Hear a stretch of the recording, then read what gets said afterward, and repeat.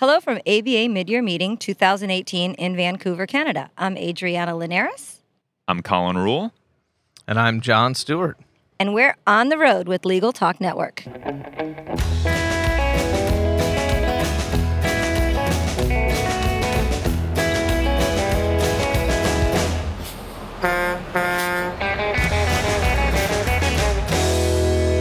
Colin, you're here at the ABA meeting talking on at least one panel that I know of. Maybe there's something else you'll have to tell us.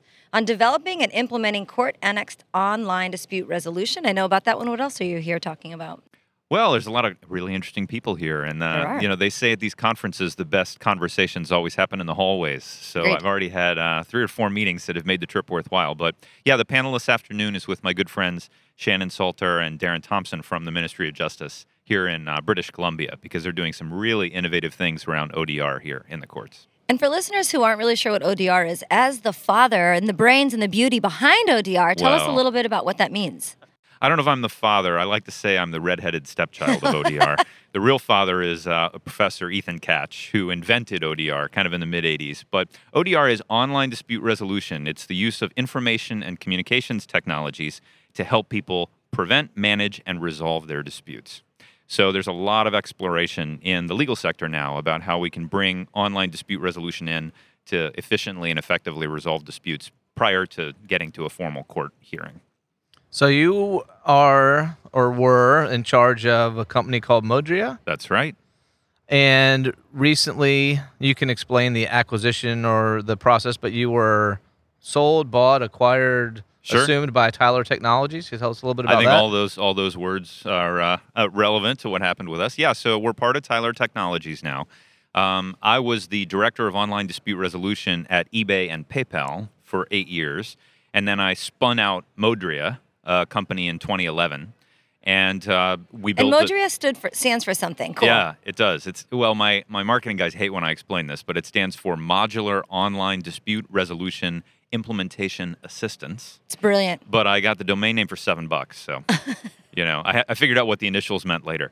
But Modria is now, we're no longer a company now that we've been acquired by Tyler. We are now a product. So Tyler has a wide variety of different products in the courts and justice sector. A lot of people have heard of Odyssey and Guide and File. So now Modria is another product within the Tyler family. So we still have Modria as a freestanding platform, but it's also integrated into Odyssey, so that it's easy to plug ODR into courts. Yeah, and so that's what I was going to ask. What's the goal behind the marriage then, as far as moving the technology into the court systems, and how's that going to happen? Where are you starting? Well, there's a lot of buzz these days about online dispute resolution. The National Center for State Courts just put out a couple papers talking about promise and potential for ODR in the U.S. courts. Here in British Columbia, they launched the Civil Resolution Tribunal, which uses ODR to resolve low-dollar value civil claims.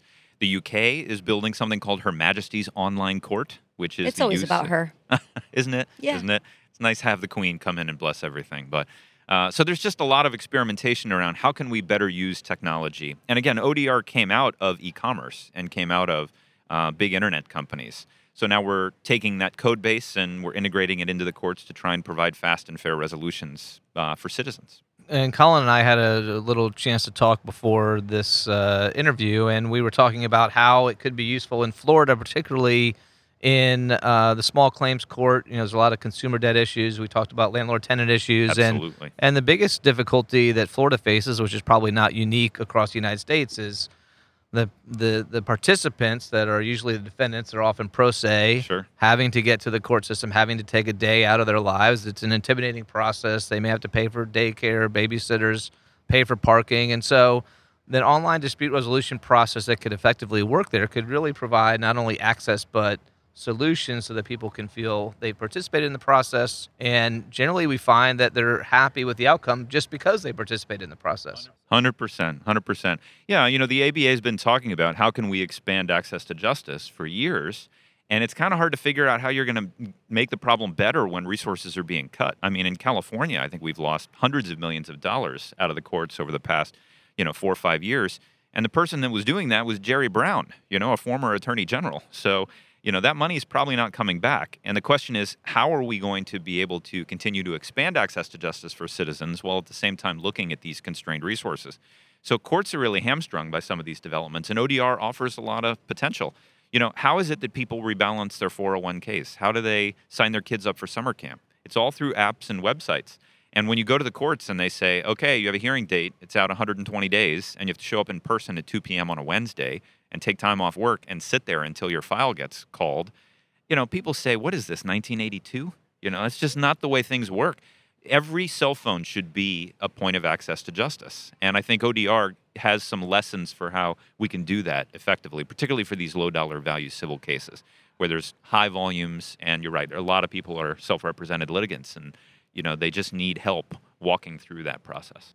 And it also lends, I think, the ability, depending upon how sophisticated or what type of integrations that you use, it allows the user not only to participate in the process, sure, cost effectively, time effectively, but also conceivably allows them access to information so they can decide, do I have some defenses to this claim? That's right. Should I just work on payment arrangements if it happens to be consumer debt? So the integrations that you can do add a lot of value to the consumer, right, who can get information, right from the mobile app or the screen, whatever they're using. Well, a lot of what we're seeing is the integration of ODR into these legal access portals. Some of the legal service bureaus in particular, they're building websites that have helpful information for people when they're dealing with a family case or they're dealing with a landlord-tenant case. So if they go through that basic diagnosis process and it turns out mediation would be a good fit, or direct negotiation, or even just a technology-facilitated negotiation where people can trade offers back and forth, you can just click one button and immediately you're into the process. And especially for cases that are emotional, like workplace cases or family cases, sometimes giving people a little bit of distance through technology can help them be at their best. If you're trying to figure out your co-parenting plan, doing that with a laptop on your lap, sitting in bed on a Saturday night with a glass of Merlot on the bedside table is a little bit more attractive than, right, Wednesday at noon, sitting in a table, judge's conference, right, room, looking at the person that you can't stand, and you have to make a decision right then. So it really is a radical rethinking of how we can help parties get solutions that work best for them. Well, before we let you go, I'll ask you this last question. How are you finding that all the parties involved in integrating this sort of new and existing technology into the process are accepting it? Are the courts like, oh, please come as fast as you can? Yeah. Well, it's interesting. We're doing a series of webinars through Tyler for courts talking about, what are the big challenges in bringing ODR in. And change management is tough. Sure. If you look at the industries that have been disrupted by technology, like medicine and all finance and entertainment, we used to have these trading floors. I remember I saw the movie Trading Places, and they had the Chicago Mercantile Exchange where they're holding up pieces of paper and taking bids. Now all those places are empty because you have computers that are doing it, in milliseconds. So the change is going to be disruptive. There's no question about that.